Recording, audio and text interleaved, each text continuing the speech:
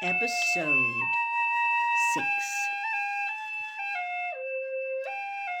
Harry's lamp seemed to grow dimmer as the cold gray light that precedes sunrise slowly crept into the room. Finally, when the sun had risen, when his bedroom walls had turned gold, and when sounds of movement could be heard from Uncle Vernon and Aunt Petunia's room, Harry cleared his desk of crumpled pieces of parchment and reread his finished letter. Dear Sirius, thanks for your last letter. That bird was enormous.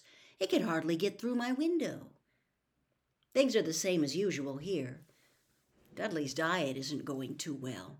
My aunt found him smuggling doughnuts into his room yesterday. They told him they'd have to cut his pocket money if he keeps doing it, so he really got angry and chucked his PlayStation out of the window. That's a sort of computer thing you can play games on. Bit stupid, really. Now he hasn't even got a Mega Mutilation Part 3 to take his mind off things. I'm okay, mainly because the Dursleys are terrified you might turn up and turn them all into bats if I ask you to. A weird thing happened this morning, though. My scar hurt again. Last time that happened, it was because Voldemort was at Hogwarts, but I don't reckon he can be anywhere near me now, can he?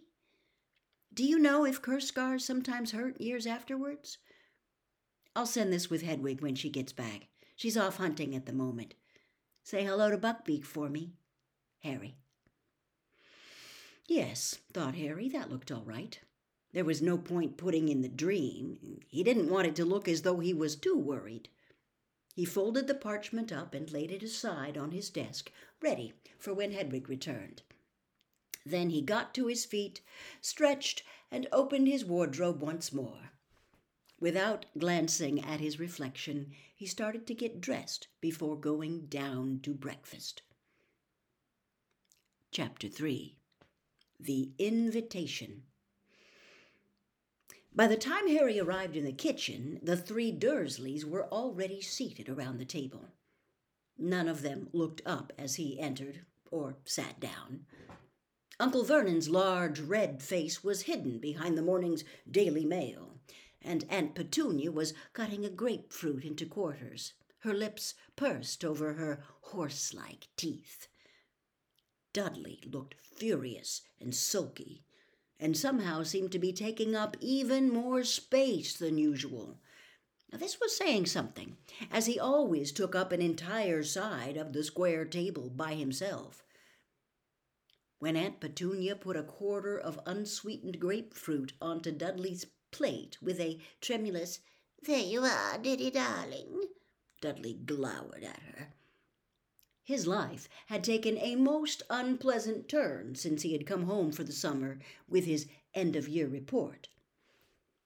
Uncle Vernon and Aunt Petunia had managed to find excuses for his bad marks as usual.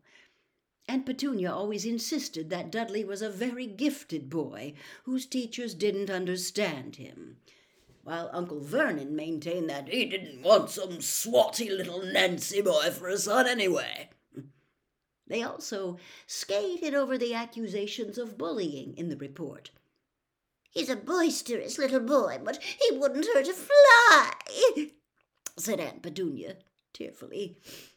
However, at the bottom of the report there were a few well-chosen comments from the school nurse, which not even Uncle Vernon and Aunt Petunia could explain away.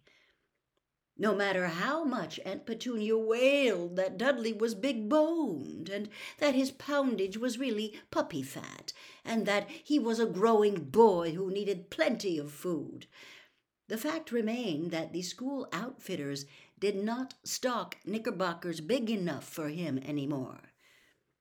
The school nurse had seen what Aunt Petunia's eyes, so sharp when it came to spotting fingerprints on her gleaming walls, and in observing the comings and goings of the neighborhood, seen what her eyes simply refused to see, that, far from needing extra nourishment, Dudley had reached roughly the size and weight of a young killer whale.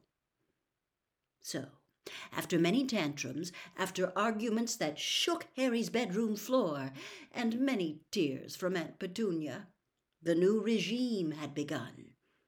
The diet sheet that had been sent by the smelting school nurse had been taped to the fridge, which had been emptied of all Dudley's favorite things, fizzy drinks and cakes, chocolate bars and burgers, and filled instead with fruit and vegetables and the sort of things that Uncle Vernon called rabbit food.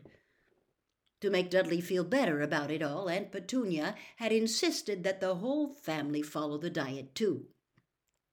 She now passed a grapefruit quarter to Harry. He noticed that it was a lot smaller than Dudley's. Aunt Petunia seemed to feel that the best way to keep up Dudley's morale was to make sure that he did at least get more to eat than Harry. But Aunt Petunia didn't know what was hidden under the loose floorboard upstairs. She had no idea that Harry was not following the diet at all. The moment he had got wind of the fact that he was expected to survive the summer on carrot sticks, Harry had sent Hedwig to his friends with pleas for help, and they had risen to the occasion magnificently. Hedwig had returned from Hermione's house with a large box stuffed full of sugar-free snacks. Hermione's parents were dentists. Hagrid, the Hogwarts gamekeeper, had obliged with a sack full of his own homemade rock cakes. Harry hadn't touched these. He had had too much experience of Hagrid's cooking.